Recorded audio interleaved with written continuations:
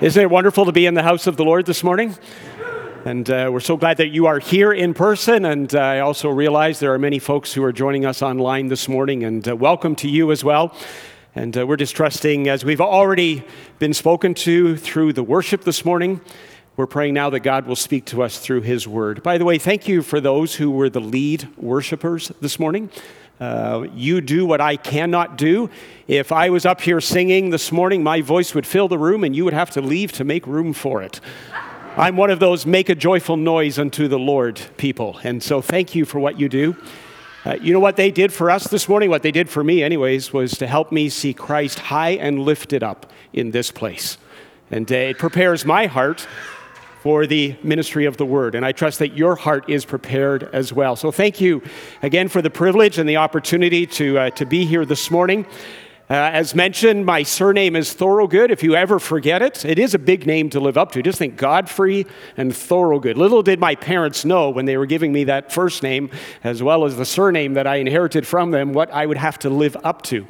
But if you forget my surname, just think of 2 Timothy 3:16 and 17. It says, all Scripture is given by inspiration of God and is profitable for teaching, reproof, correction, and instruction in righteousness, so the man of God may be what? Thoroughly equipped for every good work. It's right there in 2 Timothy 3:17, okay? That'll help you remember my surname. I do have the privilege of serving since January at Heritage College and Seminary. My role is Director of Ministry Partners.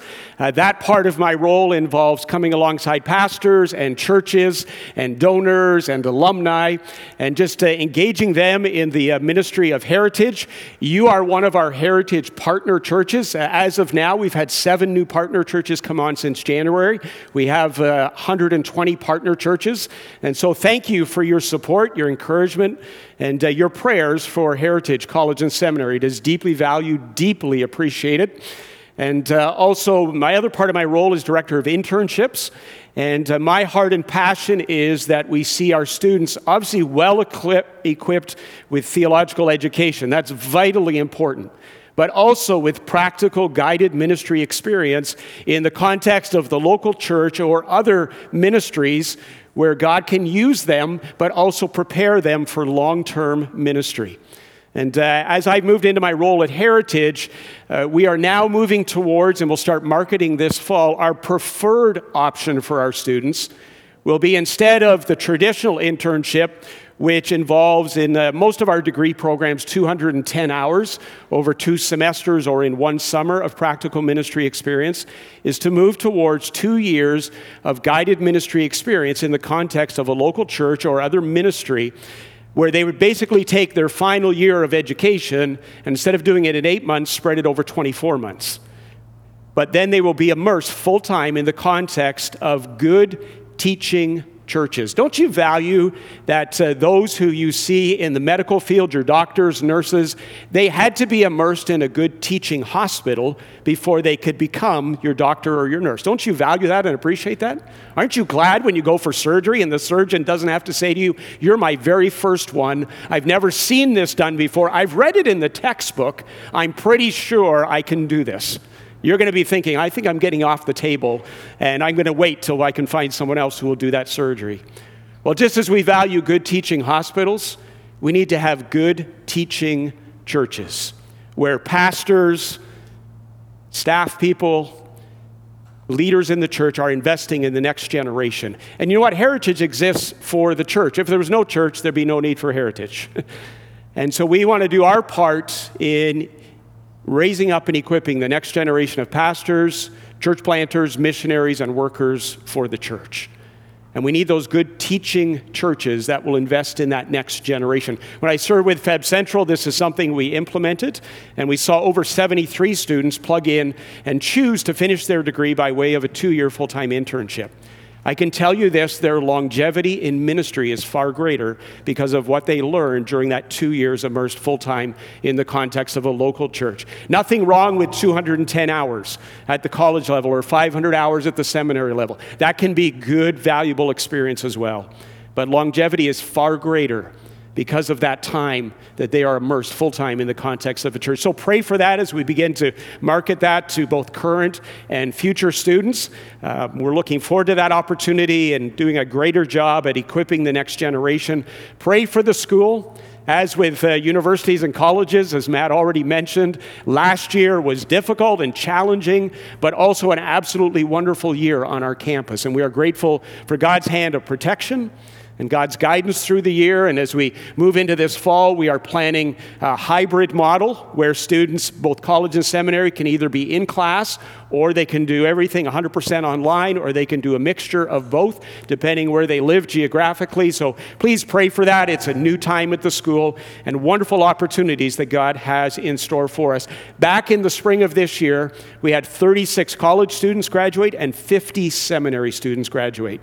And many of those are now out serving in local churches, other ministries, as missionaries, as church planters, and really taking the good news of the gospel across Canada and around the globe as a result of their equipping at Heritage College and Seminary. And we're also moving this fall, and you'll hear more about this. We'll have a public kickoff on October the 1st of a brand new capital campaign, as we are looking forward to building a dedicated seminary building right there on our property at Heritage College and Seminary. So please pray for that. You'll hear more about that. And it's far more than a seminary building. It's a place where leadership and others in local churches can come and be equipped in very practical ways without being full-time students at Heritage. It'll also have a global outreach center as we expand our vision and focus on world and global missions. And it'll also have the opportunity for a ministry placement center to help our students find places of ministry and employment as God directs them. Thank you for your prayers for our beloved Dr. Stan Fowler. Many of us remember him back in Central Baptist Seminary days, where I went to school in Toronto, and many, many years serving faithfully at Heritage, and I know God's used him in ministry here with you. And I've been in touch with his daughter, Carissa, on a regular basis. And we're just really praying this week. Would you pray this week that he is able to come back to Canada? Donna and the rest of the family would just love him to be back here in Canada. Yes, he has to go directly back into the hospital, but there's just that sense of being closer to home during such a difficult time. God is meeting their needs at this point. But once he's discharged from hospital, Carissa has shared that then they will have a greater picture of what the needs will be financially. And so Heritage will be sending out an opportunity for people to donate through Heritage. Feb Central Ministry Center is joining us in that. They will be sending it out as well to the Feb Central pastors and churches. And again, just the opportunity in very practical ways to help meet some needs. Well, now it's our privilege to spend some time together in the Word. Would you bow with me in prayer and allow me to speak to the author of this incredible book before we study it together this morning? Let's pray. Father, thank you for the joy and the privilege that is ours to be here this morning. And Father, whether it's through the technology and folks that are joining us online or those that are here in the sanctuary this morning, Father, my prayer for myself and for all of us is the same prayer that Paul had for the church at Ephesus, that you would, by your Spirit, open the eyes of our hearts. And Father, we pray that we would be ready not only to listen to the truth of your word this morning, but also then, as the Spirit moves in our hearts, to respond in obedience to what you're saying to us. That we would be those that not only are mere hearers of the word, but also those who desire deeply to put it into practice and to live it out in our daily lives. So Lord, guide us by your Spirit, we pray. We love you. We thank you for your word today. We thank you that at this time in our history in Canada, we still have the freedom to be able to study your word together. Guide us by your Spirit, we pray. In Jesus' name, amen. Well, we've just come through the Tokyo Olympics, but back in 2012, when the Olympics were in London in the UK, the 2 weeks following the Olympics, gym membership in North America increased by 15%. Why did so many people following the 2 weeks of the London Olympics run out and buy a gym membership? Well, they saw these incredible athletes on television, and they thought, if I get a gym membership, If I start working out, if I start getting the kind of exercise that those kind of people had, then maybe I can get in shape. And though I'll probably never be an Olympic athlete, I can at least be like them. They wanted to imitate these incredible athletes that they saw on television.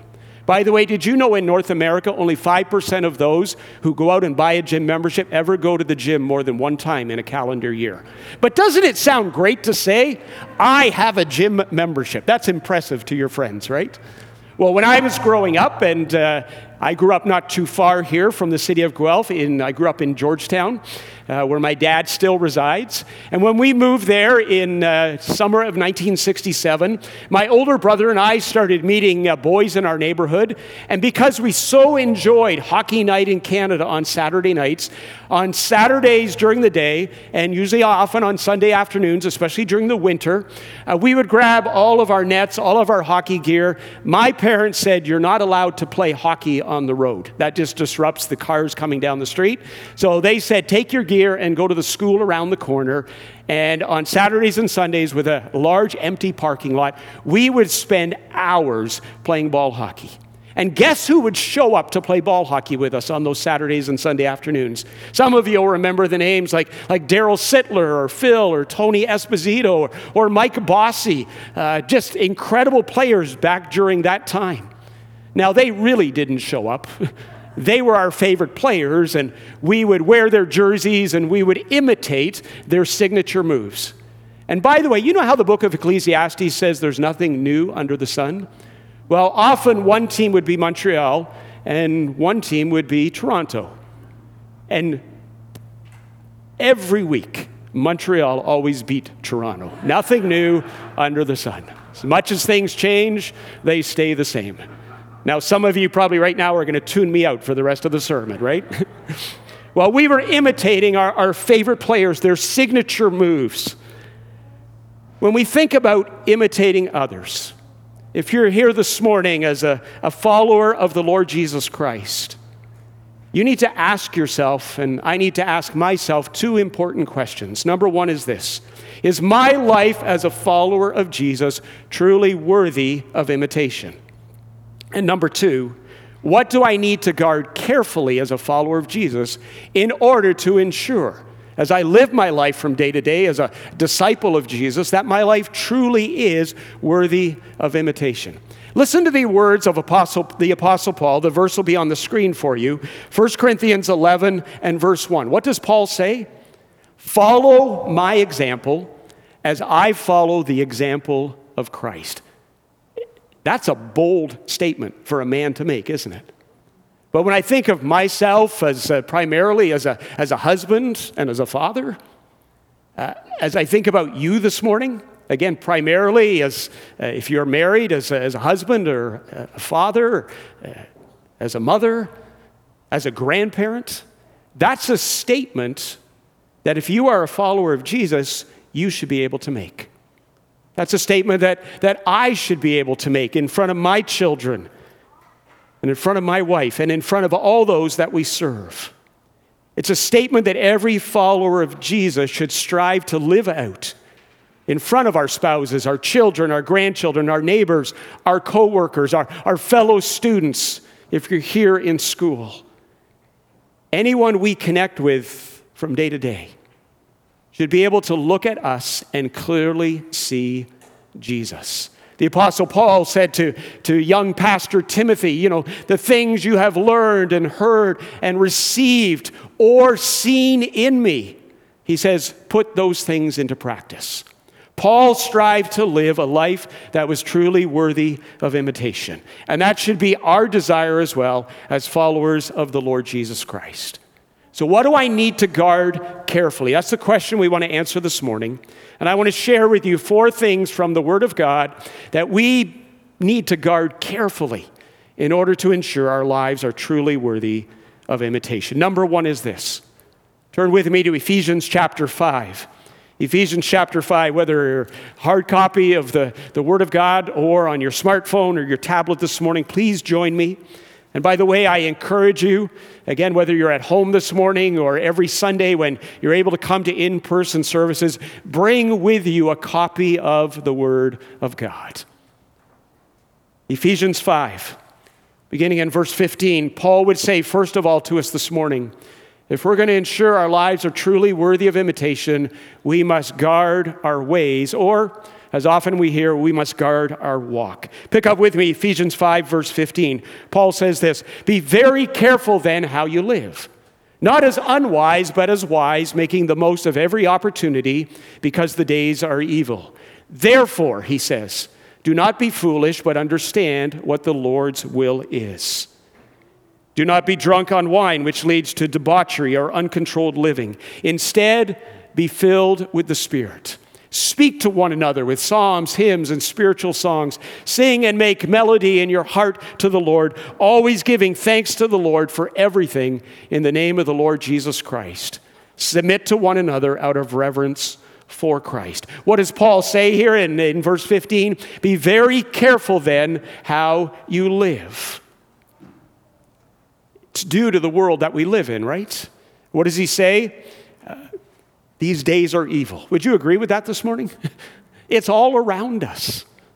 And let's be honest, the Bible is very clear. No matter what your eschatology is, no matter what you believe about end times and the return of Christ and how all the details are going to be worked out, the bottom line is Jesus is coming back. But before he does, our world is going to get darker. But you know what I would say to us this morning to encourage us? The darker it gets in the world, the greater the opportunity for our light to shine for the Lord Jesus Christ. Because what happens as it gets darker, the candle burns brighter, right? And we have a wonderful opportunity as followers of Jesus in the time that God is giving us to live out our lives that are truly worthy of imitation and to be the salt and light that Jesus talks about in Matthew chapter 5. When Paul says here, be very careful, what does he mean? Well, one translation, instead of saying being very careful, says walk circumspectly. Now, how many of you used the word circumspectly in your vocabulary last week? I see one person, very unusual. It's an Old English word. It's a compound word, but it really helps us understand, that translation helps us understand what Paul is talking about here. Now, are you smarter than I'll even say a first grader this morning? The first half of the word is circum. We derive our English word circumference.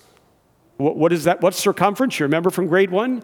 It's the distance around the outside of a circle. Keep that in your mind. The second half of the word is the word spectally. It's where we derive our English word for spectacles. We now call them eyeglasses. Many of you, like me, are wearing your spectacles this morning. If I were to take these eyeglasses off, all of you would look incredibly fuzzy, but every one of you to my left and to your right would have a good-looking twin sitting right beside you. It's because my left eye wanders. Now, it's fine if I took them off here in the sanctuary. It's a very different picture for me if I'm driving down the 401, doing at 100 kilometers an hour, if I took off these eyeglasses. What do these eyeglasses do for us who need them? They help us to see clearly.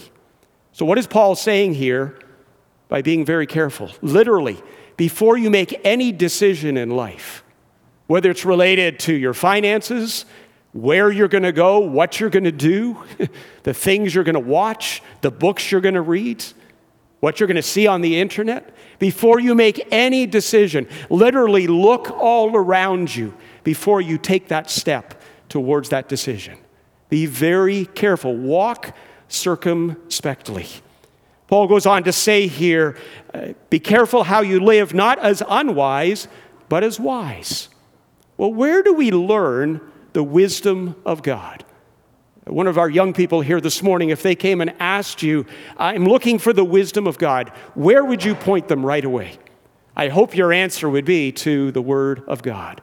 Because in the Word of God, we find the wisdom of God. Paul goes on to say, don't be foolish, but understand what the Lord's will is. This is all part of being very careful how we live, knowing the wisdom of God and knowing the will of God. If that same young person came to you and said, I can find the wisdom of God in the Word of God, but where do I find the will of God? Well, where would you point them? I would hope, again, your response would be to the Word of God. And often when a teenager or a young adult would come to myself when I was serving in those pastoral roles and say, how do I know the will of God for my life? Often they're thinking about what? The future. How do I know what degree to get? How do I know what God has in store for me 5, 10 years down the road? My response would always be, before you can know the will of God for the future, you've got to be willing to do the will of God from day to day. How can God direct us towards the future if we're not willing to do what he's already told us to do from day to day? By the way, that's not just for teenagers and young adults. That's for us as older adults this morning as well. If we want to know the will of God for the future, we've got to be willing to obey the will of God, which is automatically found for us as followers of Jesus in the Word of God. See, the Word of God is so valuable, right? If we're really going to know how to live lives that are truly worthy of imitation. Because it's here we find the wisdom of God and the will of God. When I think of the Word of God, one picture that's helpful for me is what I call the safety of the backyard fence. When we moved into Georgetown in the summer of 1967, we had lived in Brampton for 2 years when we immigrated from England. My parents were able to scrape together a down payment for their home. Back then, it was only $1,000. And they were able to then purchase that home. It was a brand new home and a brand new survey that was being built. And when we moved in, the first thing my parents did was put a 6-foot fence across the back of the property. And our neighbors did the same. Why did my parents do that? Well, there were 2 little boys in that home who loved to play in the backyard. And for that particular home, it backs onto Highway 7, which runs through Georgetown. My parents, though, also decided, in conjunction with our neighbors, not only the 6-foot fence across the back of the property, but 4-foot fences. By the way, those were the days when people only put up 4-foot fences. They still like to talk to their neighbors over the fences. What do people do now? Small yard, huge fence. They don't connect with their neighbors anymore. But the 4-foot fence down the side, and then 4-foot fences with gates on either side up to the side of the house. Then, the next summer, our neighbors put in a swimming pool. Don't you love it when your neighbors put in a swimming pool and you have a good relationship with your neighbors on these hot summer days? Well, our neighbors put in that pool. They already had fences all around their yard, but they also, according to the town bylaw, had to put up another fence around the pool with a gate and with a lock on that gate. Now, why all these fences? Was it to take away the fun of, at that point in time, a 6-year-old and a 9-year-old boy? No, it was to keep us safe. We got into trouble when we went over the fences. That's when we got into trouble. And that's how I view the Word of God. When we think about the wisdom of God and the will of God in living these lives worthy of imitation, the Word of God provides for all of us this morning the safety of the backyard fence. When we live within the parameters of the Word of God, we have nothing to be concerned about. It's when we step over the fence, when we move away from the truth of God's Word, when we begin to live our lives and doing what we want to do instead of what God tells us to do, that's when we get into trouble. And that can impact our lives individually, and it can impact our families, and I've discovered it can even impact the family of a local church. See, Paul says, be very careful how you live. There's incredible value in God's word for us as followers of the Lord Jesus Christ. Paul goes on to say to young pastor Timothy in 1 Timothy 4:16, watch your life and your doctrine closely. Paul knew that both were absolutely vital in order to live a life truly worthy of imitation. Romans 16, verse 19, Paul says, be wise about what is good. Be innocent about what is evil. If you're here as a parent with young children, and God bless you for bringing your young children to the house of God this morning, or if you're watching online today, thank you for doing so. Or if you're a parent of a teenager or a young adult, we don't have to expose our children to what's evil in order for them to know how to avoid it. What we need to expose them to is what is good. Be wise about what is good. And then when evil presents itself, our children and our young people, our young adults will know that it's bad, that it's against the truth of God's word. So pour into them the good things. I love what it says in the book of Proverbs. The steps of good men are ordered by the Lord. Don't worry about what your children are going to do with their lives. That's a concern of parents, right? We're always saying, what are they going to do with their lives? What does God have for my kids in the future? Don't worry about that. What you need to be concerned about is who they are as followers of Jesus. Raise them to the best of your ability with a lot of prayer and the power of the Holy Spirit and the Word of God and the blessing of a good church family.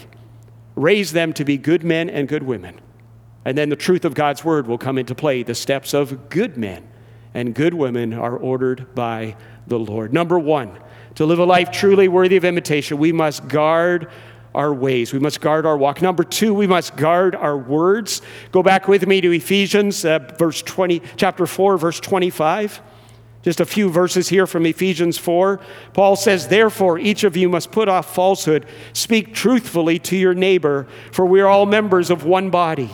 Verse 29 of Ephesians 4, do not let any unwholesome talk come out of your mouths, but only what is helpful for building others up according to their needs, that it may benefit those who listen. And then Ephesians 4, verse 15, Paul says, instead, speaking the truth in love.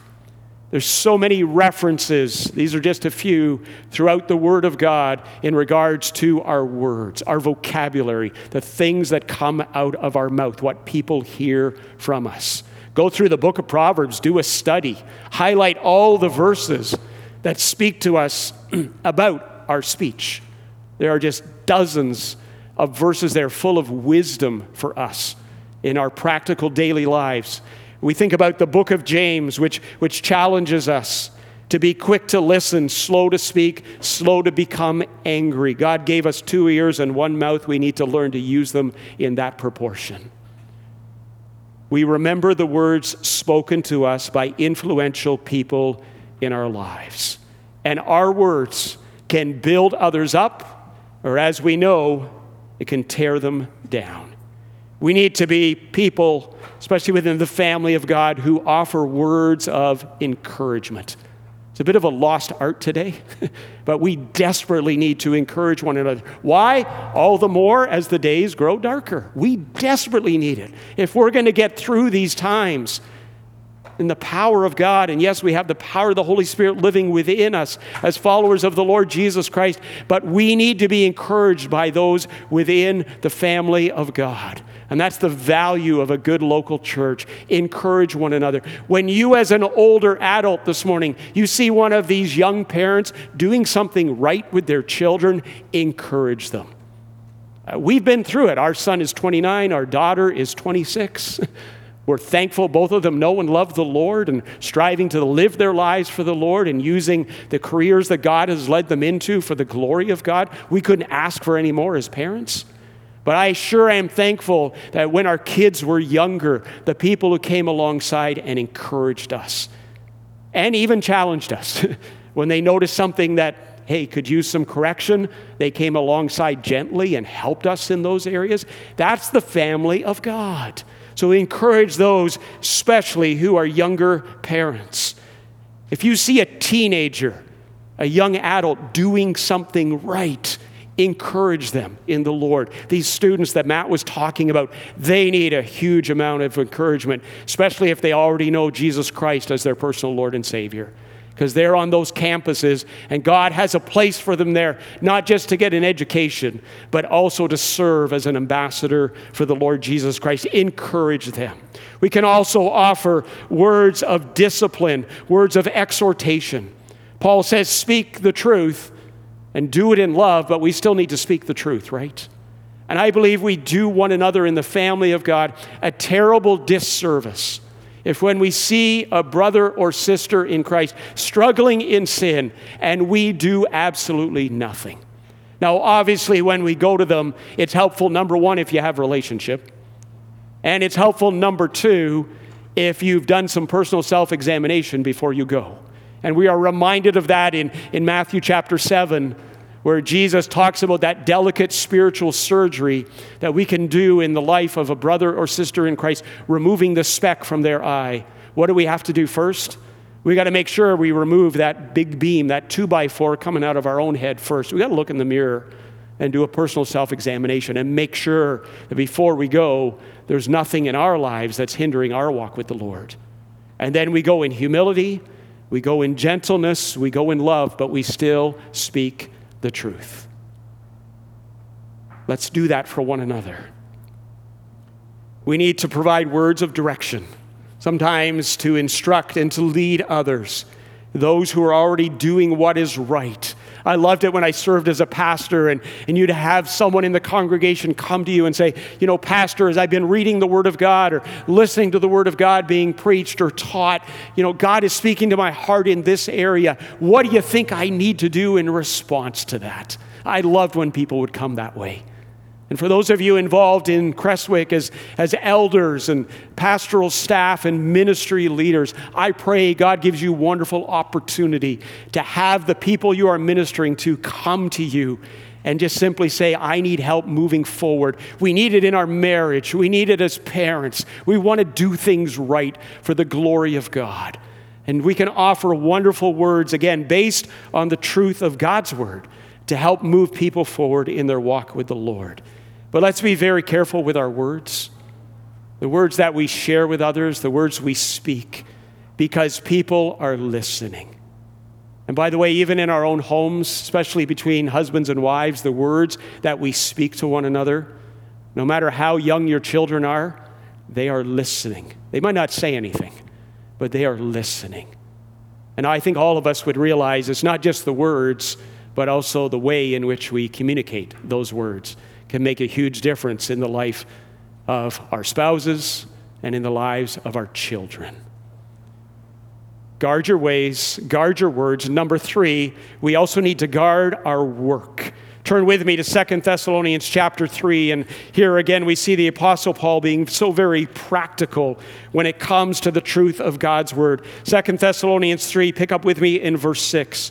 Paul says this, "In the name of the Lord Jesus Christ, we command you, brothers and sisters, keep away from every believer who is idle and disruptive and does not live according to the teaching you receive from us. For you yourselves know how you ought to do what? Follow our example. We were not idle when we were with you, nor did we eat anyone's food without paying for it. On the contrary, we worked night and day, laboring and toiling, so that we would not be a burden to any of you. We did this not because we didn't have the right to such help, but in order to offer ourselves as a model for you to imitate." The Bible, again, as it has a great deal to speak about our words, has a great deal to speak to us about our work. Again, go through the book of Proverbs. Dozens of verses related to our work ethic, about laziness, looking to the example in God's creation of, for example, the ants and how they work. And we are designed to work. God's made us that way. By the way, there's no retirement in God's economy. Yes, you may finish your work, your place of labor, but there's always work to do in the kingdom of God. And as long as God gives you physical health and strength, we all need to be serving God and doing what He wants us to do.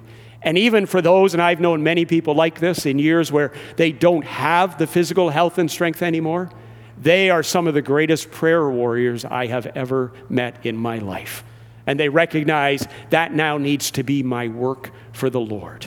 And obviously, and Paul understood this, and we know this today, especially during COVID, there are times when we have to receive outside assistance in order to provide for our families. For various reasons, we're not able to do our job anymore. It might be health, it might be unemployment.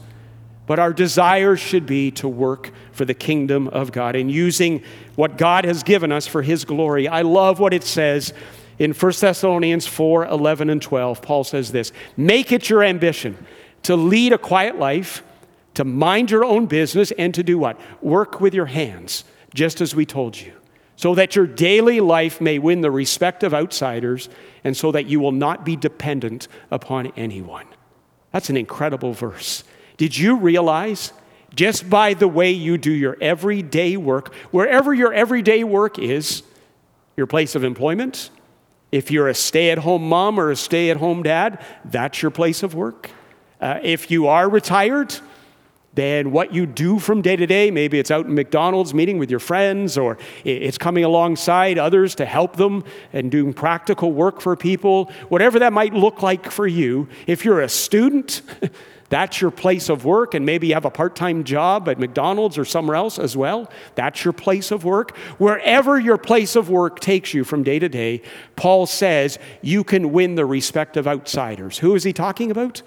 Those who do not yet know Jesus Christ as their personal Lord and Savior. Followers of the Lord Jesus Christ, like Paul, should have the greatest work ethic of anyone in our places of employment. There is no place for entitlement in the life of a follower of Jesus. We cannot call in sick when we are truly not sick.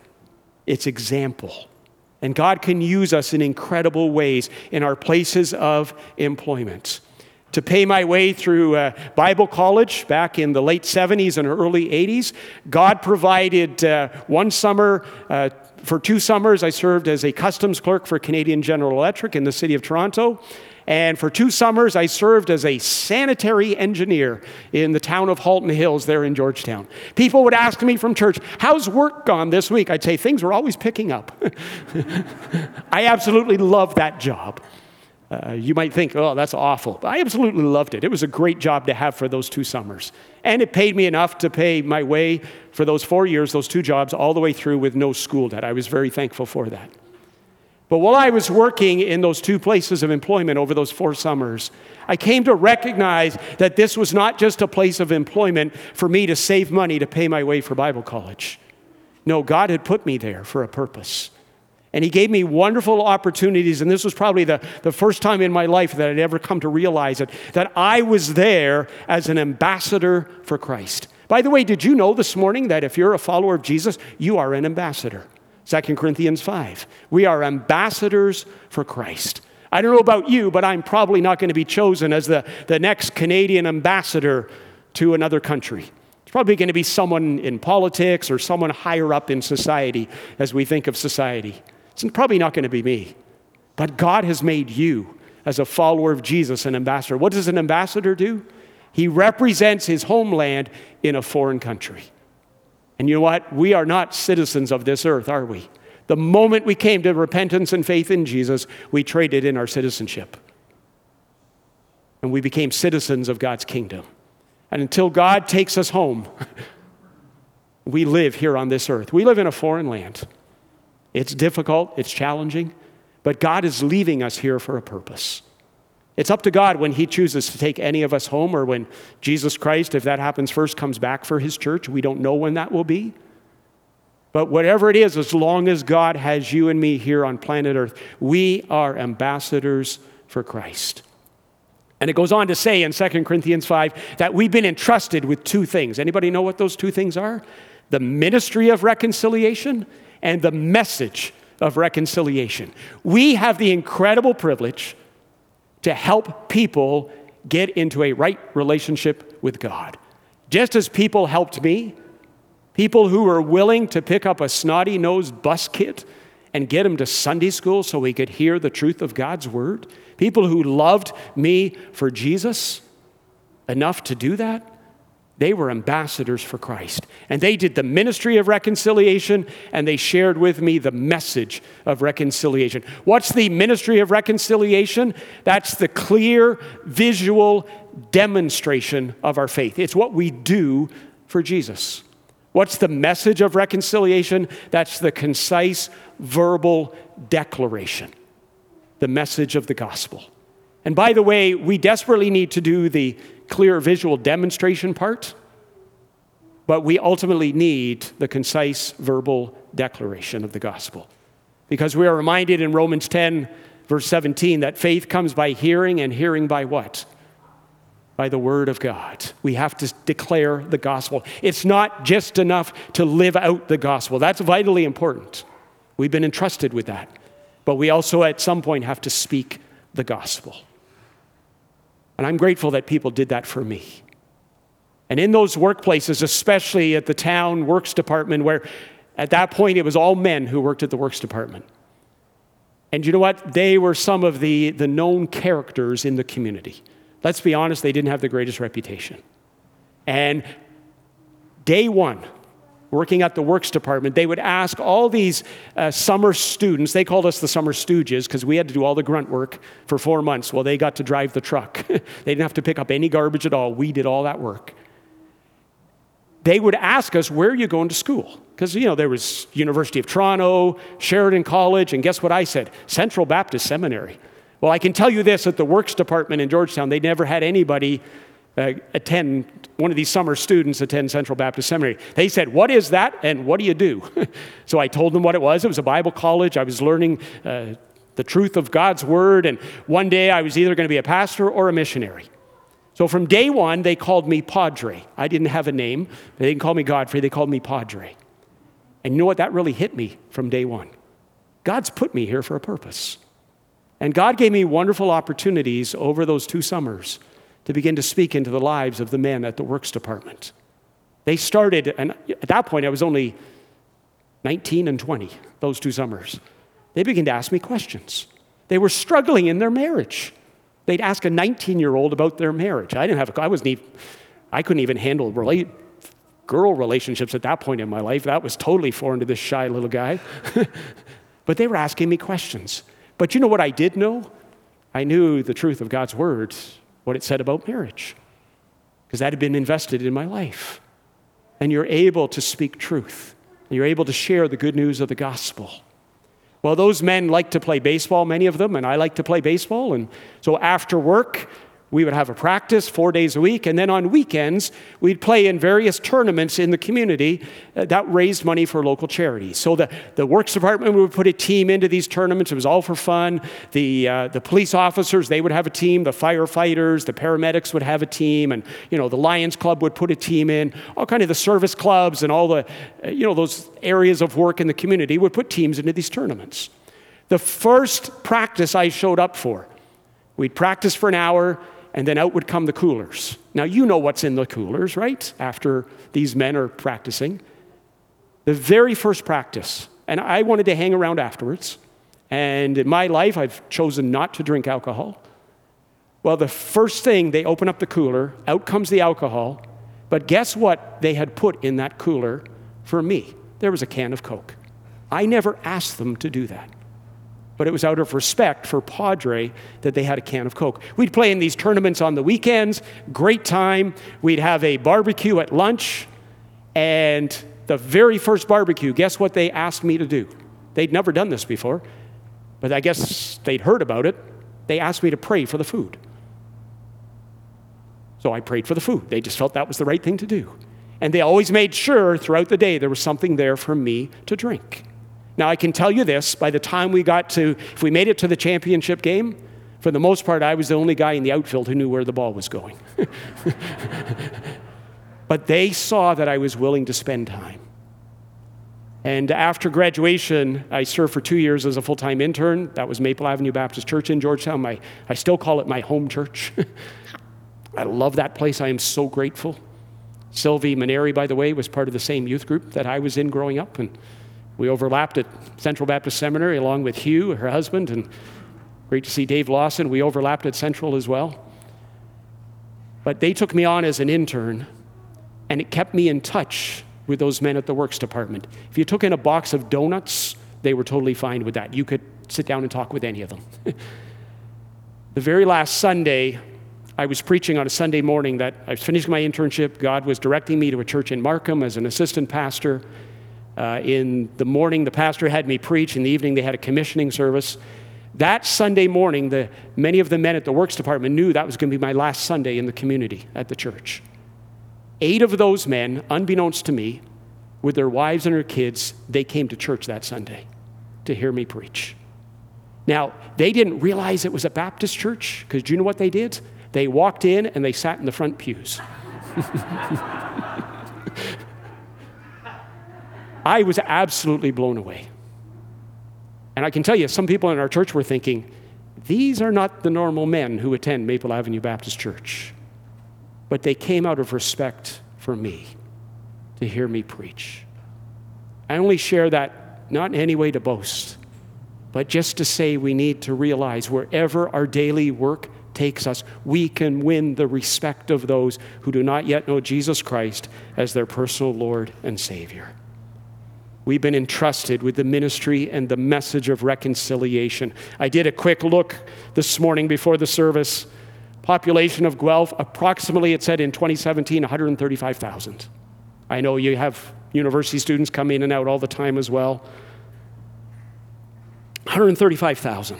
Could this church begin to ask God, as you've been entrusted in this community or neighboring communities as ambassadors for Christ, you have the ministry and the message of reconciliation. God's put it in your hands. Yes, we don't save anybody. God does.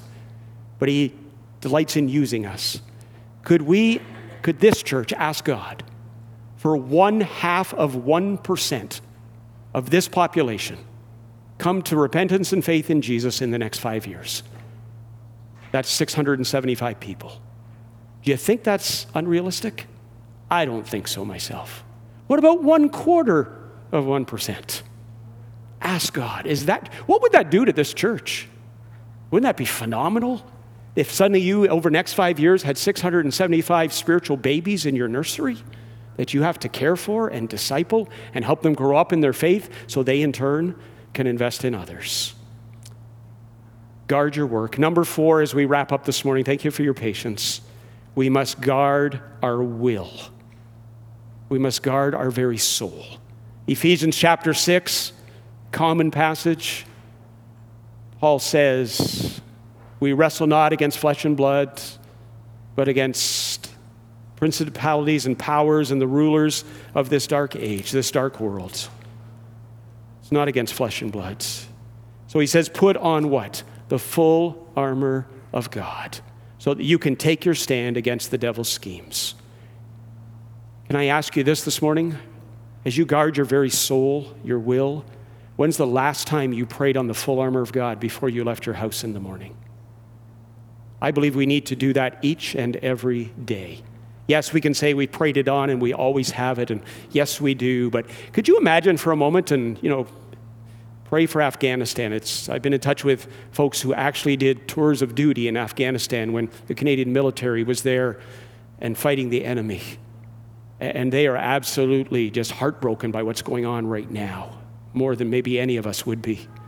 But could you imagine one of those brave soldiers, while they were there doing a tour of duty and facing the enemy, they decided one morning, they got up and said, you know what, I'm not going to put on my military fatigues. I'm not going to carry the weapons that the military has provided for me. I'm not going to ride in the armored vehicle. I'm just going to walk ahead of my platoon as an everyday civilian, and I'm going to go and fight the enemy. What would you call that particular soldier? Absolutely foolish. But how often is that the way we leave our homes in the morning? Pray on the full armor of God. Memorize it. Stick it up on the mirror in the bathroom. Put it on the fridge. Wherever you are before you leave your home in the morning, we need the full armor of God. Most of the pieces are provided for our protection. A breastplate, a shield, a belt, a helmet. They're for our protection. They're defensive pieces of armor. But there are 2 offensive pieces, the sword of the Spirit, which is what? The Word of God, and prayer on all occasions.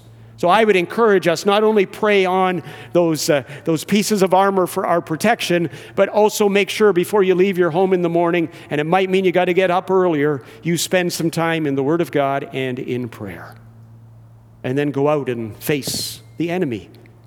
And the enemy is not the people who don't know Jesus. The enemy is Satan and his demons, and they will do all that they can to ruin your testimony as a follower of Jesus Christ.